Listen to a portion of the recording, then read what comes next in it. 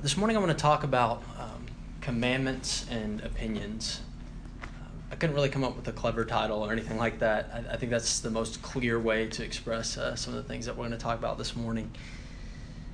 I think before we discuss commandments and opinions, though, there are somewhat preemptive principles that we have to understand. I think all of us have opinions on something biblical, right? If you're a Bible student, you consider yourself a Christian, there's going to be something that you find you have a particular opinion on. When it comes to sharing our opinions and expressing our opinions to one another, we have to understand, first of all, like we read from Matthew 15, 3-9, the difference between a man-made opinion or a man-made commandment and God's commandment. But again, there are some very core preemptive principles as Christians that should help us postulate and formulate our opinions on things. So before we get into like how we form our opinions biblically, which I do want us to talk about, I want to emphasize some of those core principles. First of all, and I think this is obvious, it's the first and greatest commandment, loving God and loving others, right? In 1 John 3, if you want to turn there, 1 John chapter 3. Of course, if you know the book of 1 John, you understand that the book is a lot about this idea of love, this core concept of love. And it really hits hard in chapters 3 and 4. In verse 11 of chapter 3, he says, "This is the message that you heard from the beginning, that you should love one another." Again, this core principle, according to John, is from the very beginning we know that what we're supposed to do is love each other, right? And he emphasizes the same thing in verse 14. "We know that we have passed from death to life because we love the brethren.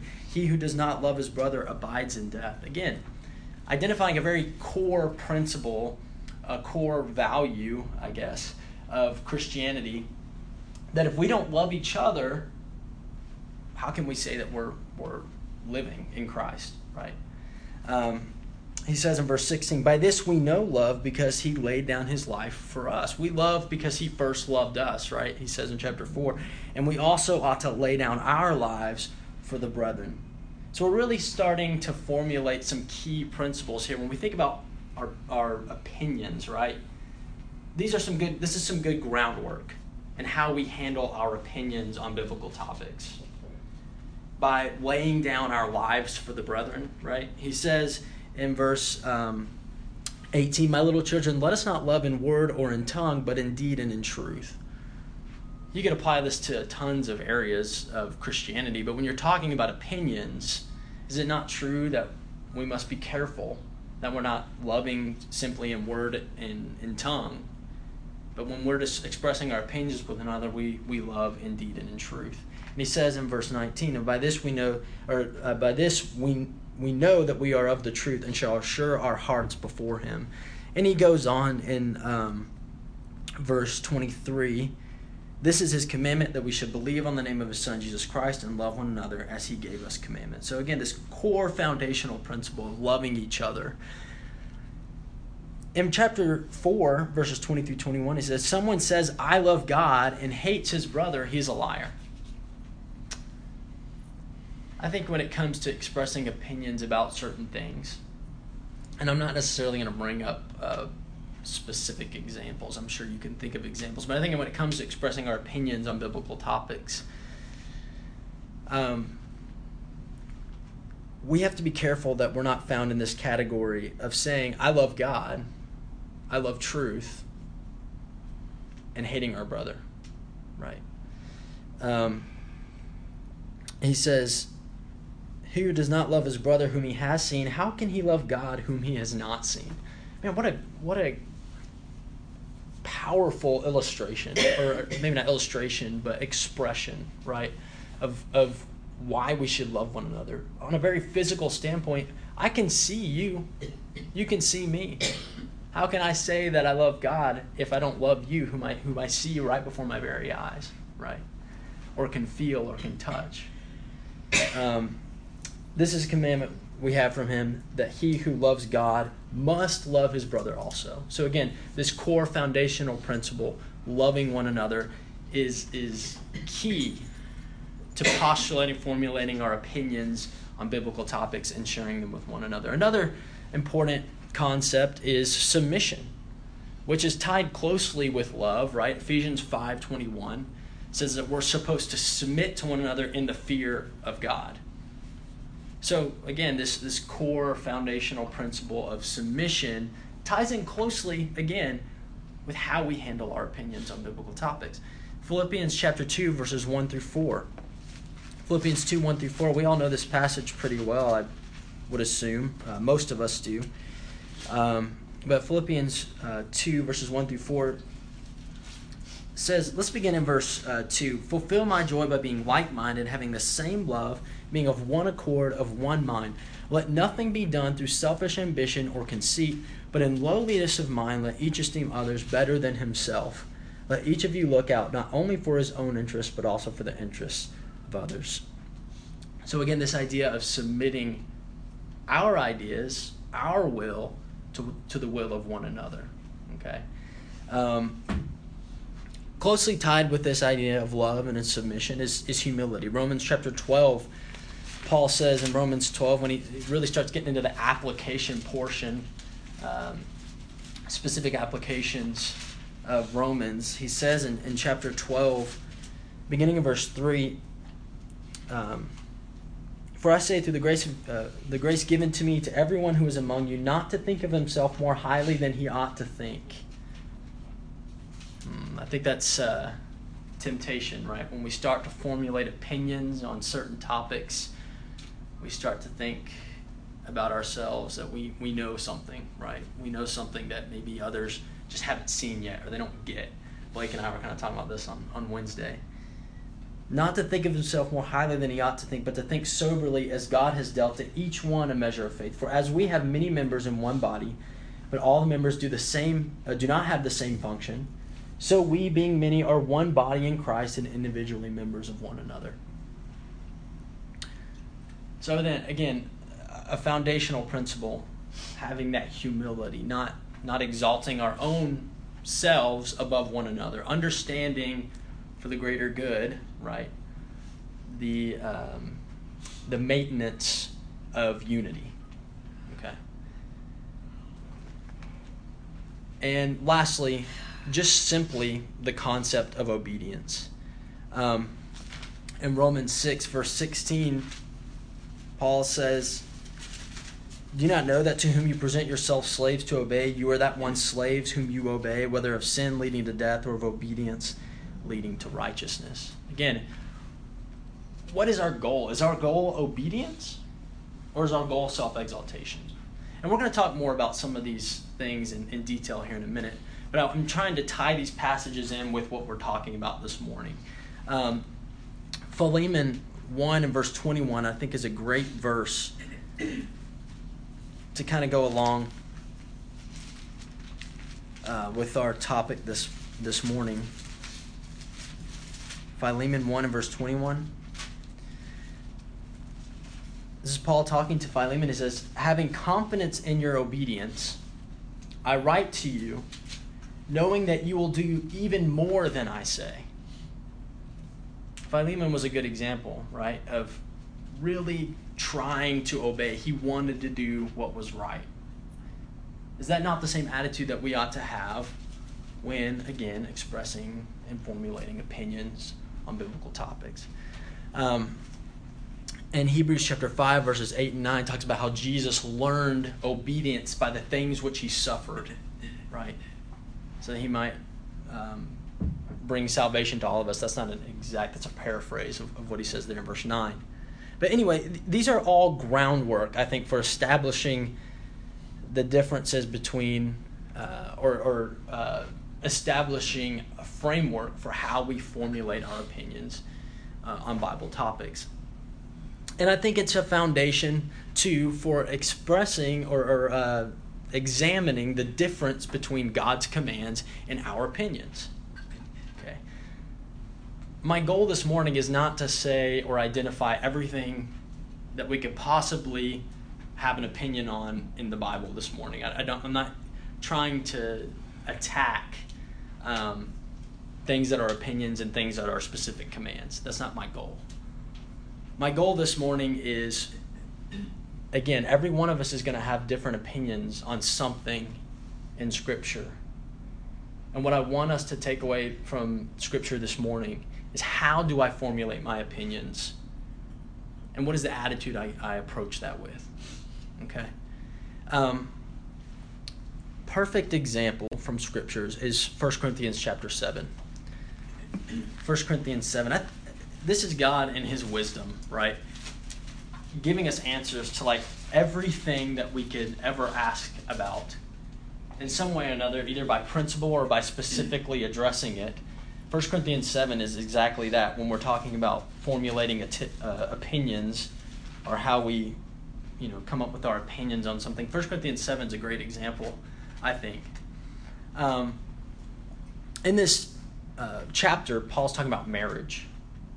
Okay. In the beginning, he starts saying how I command you, yet not I, but the Lord, in verse 10. And then he starts, as we go on through the chapter, he starts talking about how I don't have a specific commandment from God, but I'm giving you my judgment or my opinion on this matter. So how did Paul formulate his opinion on this matter, according to 1 Corinthians chapter 7? Well, I think it was based on a couple things. If you look at verse 25, he says, "Now concerning virgins, I have no commandment from the Lord, yet I give judgment as one whom the Lord, in his mercy, has made trustworthy." Okay, so why was Paul trustworthy? He considers himself, through the Lord, to be trustworthy. He considers himself, as an apostle of God, to be someone whose opinion is noteworthy, right? Is trustworthy. Well, and he goes on to explain how that is so in verse 40. He says, and we're picking up in the middle of a context, but I'm drawing out a principle from this verse. "She is happier if she remains as she is, according to my judgment," or according to my opinion, right? "And I think I also have the Spirit of God." So Paul's saying, look, I'm an apostle. I believe that I have the Spirit of God. I'm an inspired man, according to God's mercy, as he said in verse 25. So my opinion, my judgment on this, I believe to be trustworthy.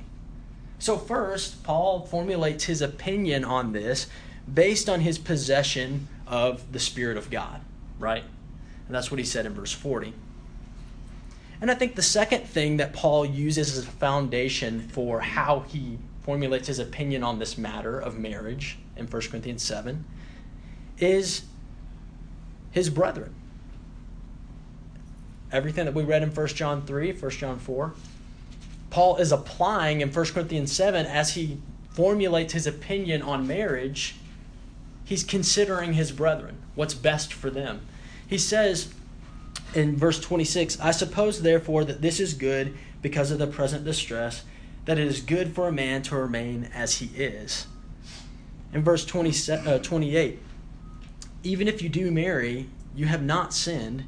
And if a virgin marries, she has not sinned. Nevertheless, such will have trouble in the flesh, but I would spare you." So again, his concept is, I think because of the present distress and the trouble that you might have in the flesh of this, because I want to spare you of that trouble, don't get married, right? He's concerned for the physical well-being and spiritual well-being of his brethren, because we see that spiritual emphasized in verses 32 through 35. And he says, "I want you to be without care. He who is unmarried cares for the things of the Lord, how he may please the Lord. But he who is married cares about the things of the world, how he may please his wife. There is a difference between a wife and a virgin. The unmarried woman cares about the things of the Lord, but that she may be holy both in body and in spirit. But she who is married cares about the things of the world, how she may please her husband. And this I say for your own profit, for that I may not that I may put a leash on you, but for what is proper, and that you may serve the Lord without distraction." So, first, he's concerned about the distress that they might receive in the flesh, right? And secondly, he's concerned about their spiritual well-being.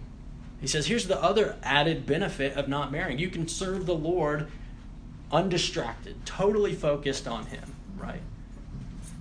Again, Paul's opinion in all of this is postulated off of his possession of the Spirit of God, according to verse 40, and the betterment of his brethren, both physically and spiritually. But here's what I want to emphasize, and I think this is an important principle for us as we formulate opinions on various topics in Scripture, is that if you look closely in 1 Corinthians 7, Paul did not allow his opinions to supersede the commandment of God. And he made it very clear what was his judgment, what was based on his opinion, and what was the commandment of God.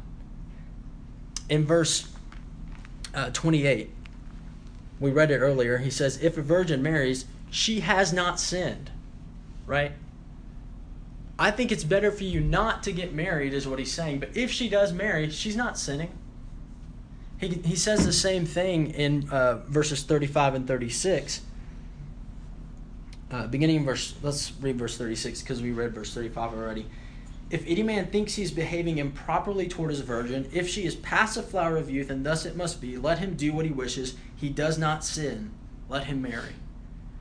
Again, he makes it very clear. It's not wrong for you to go against my judgment on this matter, right? But this is my opinion for your betterment. Is this not, I think, a great foundation for us in knowing and understanding how to formulate our opinions on certain matters?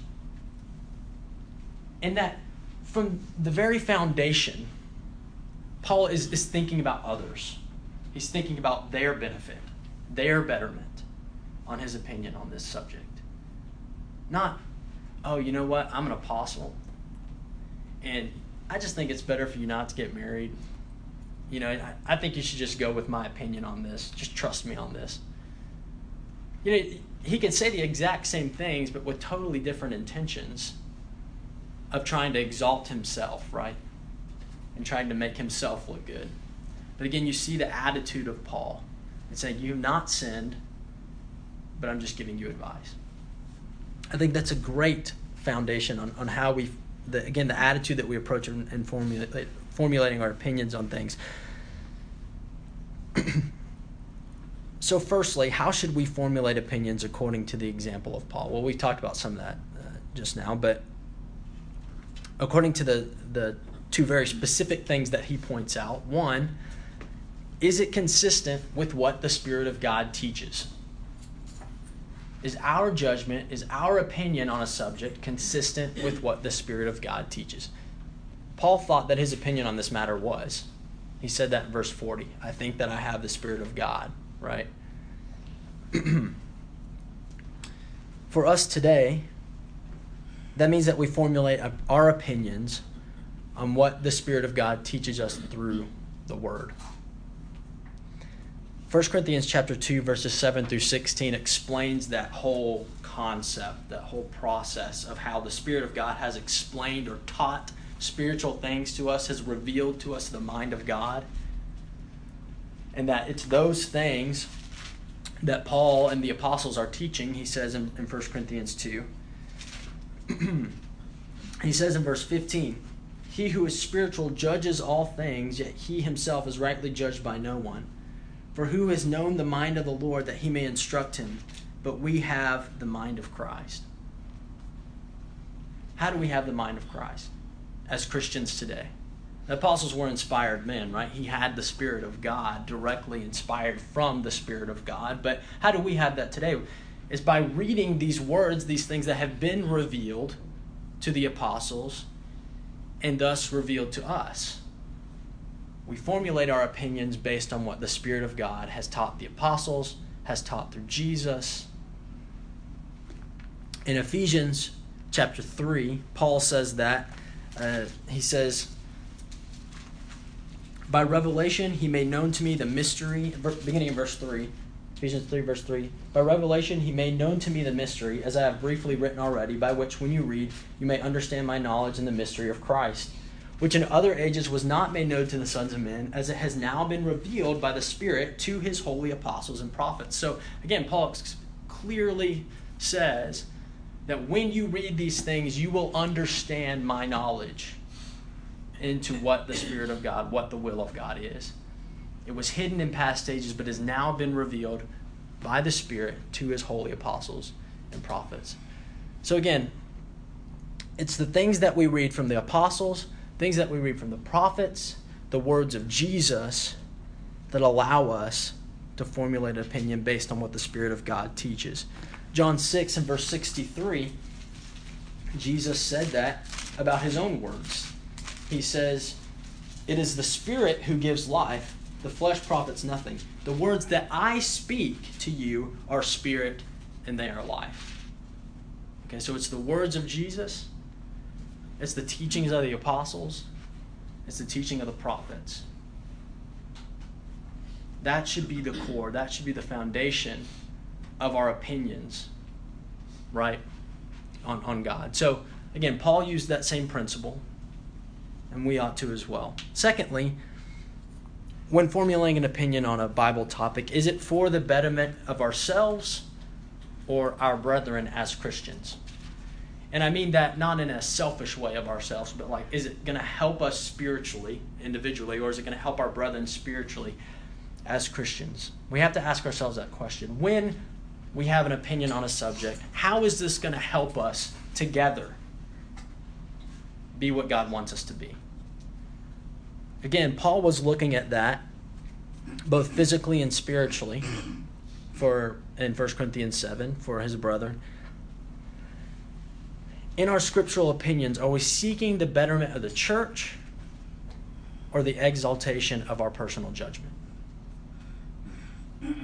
That's a question we have to ask ourselves. When getting into discussions about maybe gray areas as we define them, how do we approach that?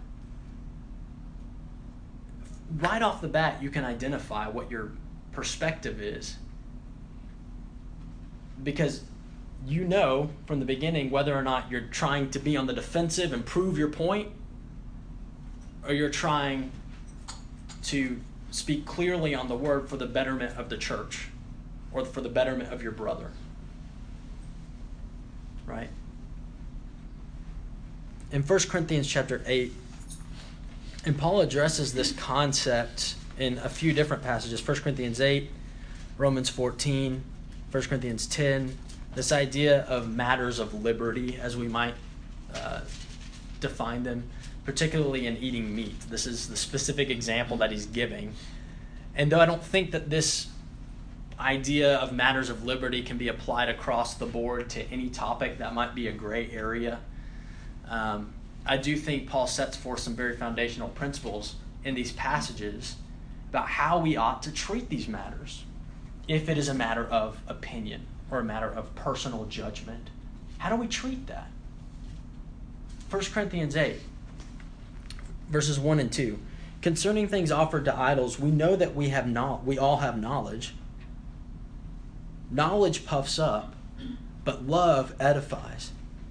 And if anyone thinks that he knows anything, he knows nothing yet as he ought to know. I think this is a great passage when talking about gray areas, opinions on gray areas, right? And when we are approaching a discussion with someone, is it with an attitude of, oh, I know something about this topic, and this brother just doesn't know that yet, so I'm gonna show him, I'm gonna inform him. Look what Paul says here in 1 Corinthians 8. If it's about knowledge, knowledge is all about just puffing up. But what does love do? Love is approaching this concept or this subject to edify. If we think that we know something on a specific topic, Paul says you don't know anything yet as you ought to know. So if it's all about exalting your own knowledge, you better bring yourself down real quick, because you know nothing yet as you ought to know. And then he says in verses 9 through 13, beware lest somehow this liberty of yours become a stumbling block to those who are weak. For if anyone sees you who have knowledge eating in an idol's temple, will not the conscience of him who is weak be emboldened to eat those things offered to idols? Because of your knowledge shall the weak brother perish, for whom Christ died? But when you thus sin against the brethren and wound their weak conscience, you sin against Christ. Therefore, if food makes my brother stumble, I will never again eat meat, lest I make my brother stumble. In this discussion of eating meat, where did Paul lie? Was he in the category of people who had no knowledge, or the people who had the knowledge? I think he was in the category of people who had the knowledge. He knew that it was okay for him to eat meat, right? And it was totally fine. He could have done that and not been sinning, right? But the principle that he lays forth here in 1 Corinthians 8 is, I may have knowledge about a specific subject, and I may think I know that I can do something without guilt, right?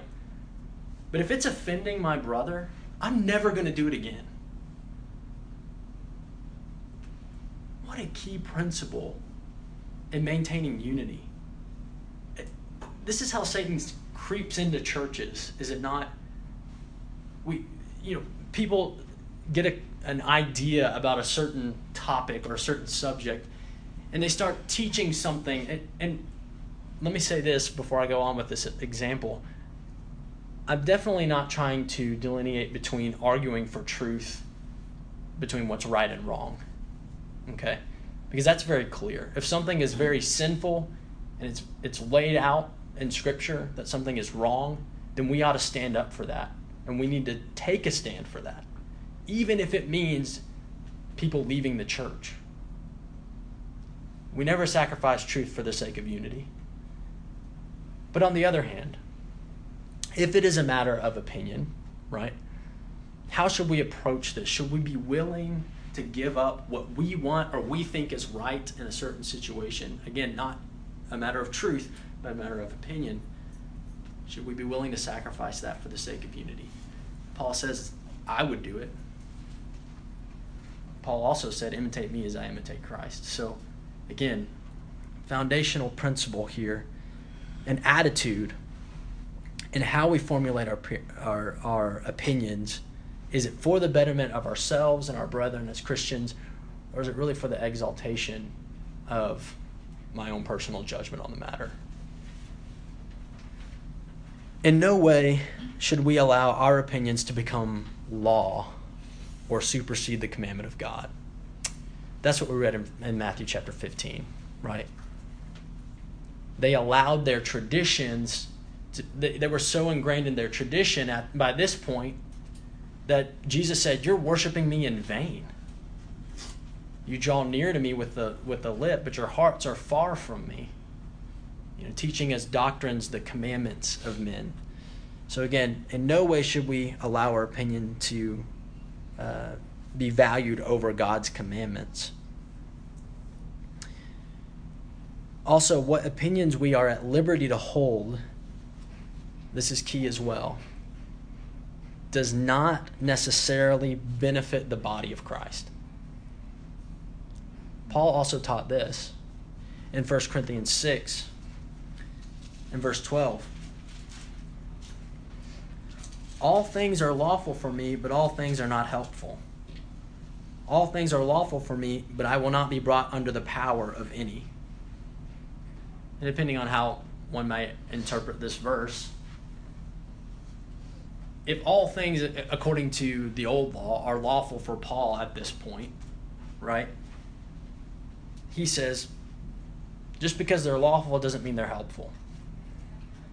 Just because they're lawful for me doesn't mean I should be brought under its power.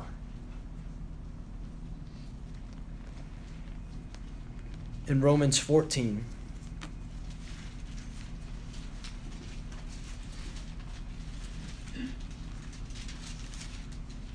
beginning of verse 14, again, this concept of eating meat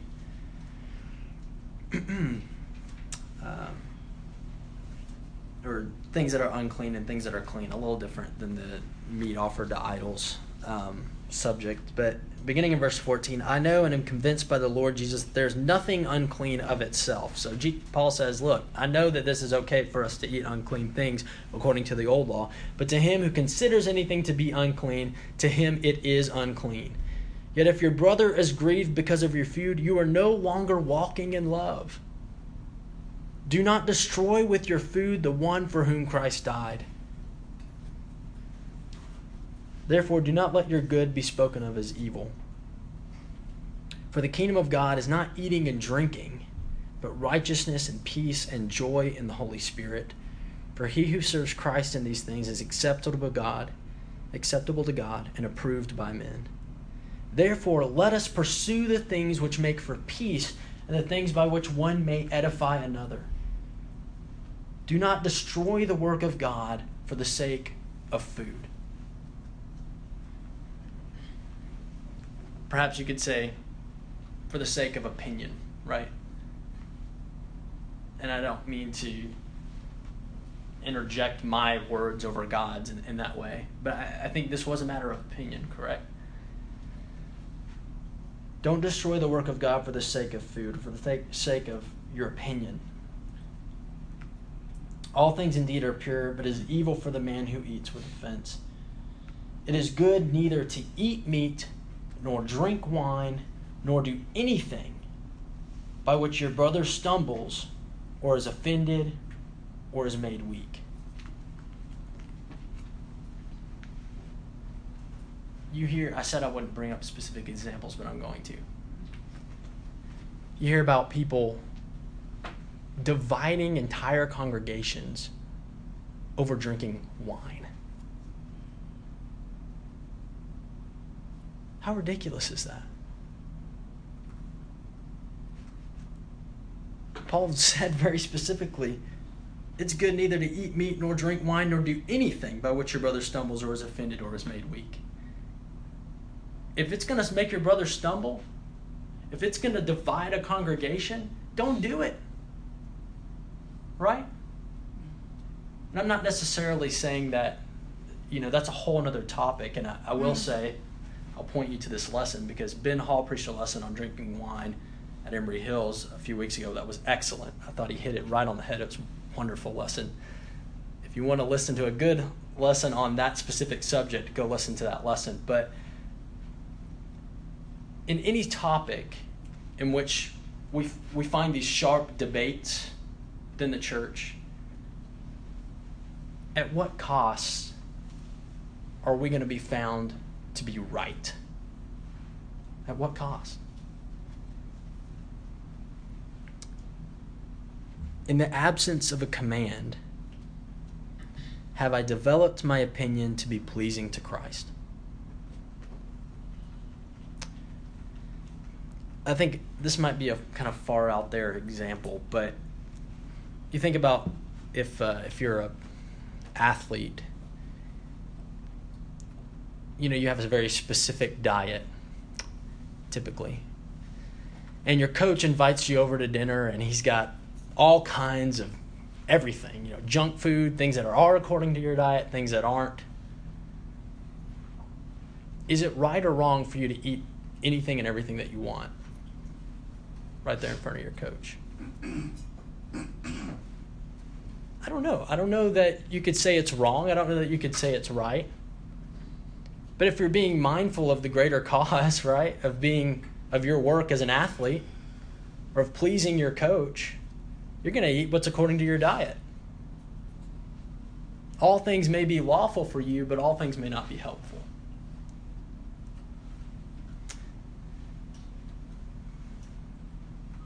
We are allowed to have opinions based on Romans 14, 1 Corinthians 8, 1 Corinthians 10. But I will add this, that we're allowed to have opinions on things that God has allowed but not required, such as eating meat, right? Or meat offered to idols, or whatever, vegetables offered to idols, as they do with, I think Hindus do that.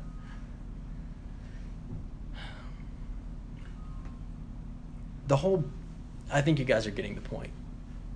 The whole point of this lesson is when standing up for our opinions and formulating our opinions, who do we have in mind? Is it God, and is it our brother, or is it self?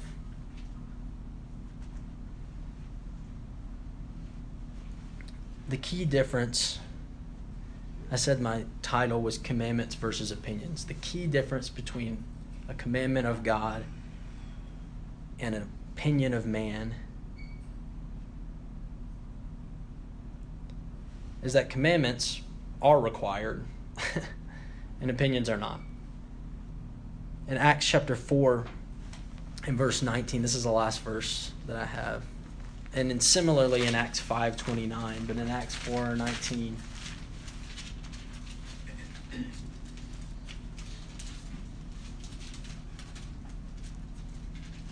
but Peter and John answered and said to them, whether it is right in the sight of God to listen to you more than to God, you judge. In Acts 5:29, Peter and the other apostles answered and said, we ought to obey God rather than men. Now, of course, in this specific context, these men were telling them to do things, opposing what they had specifically been told to do from God. But the principle holds true. That are we going to obey our own desires on a specific subject, or are we going to obey God?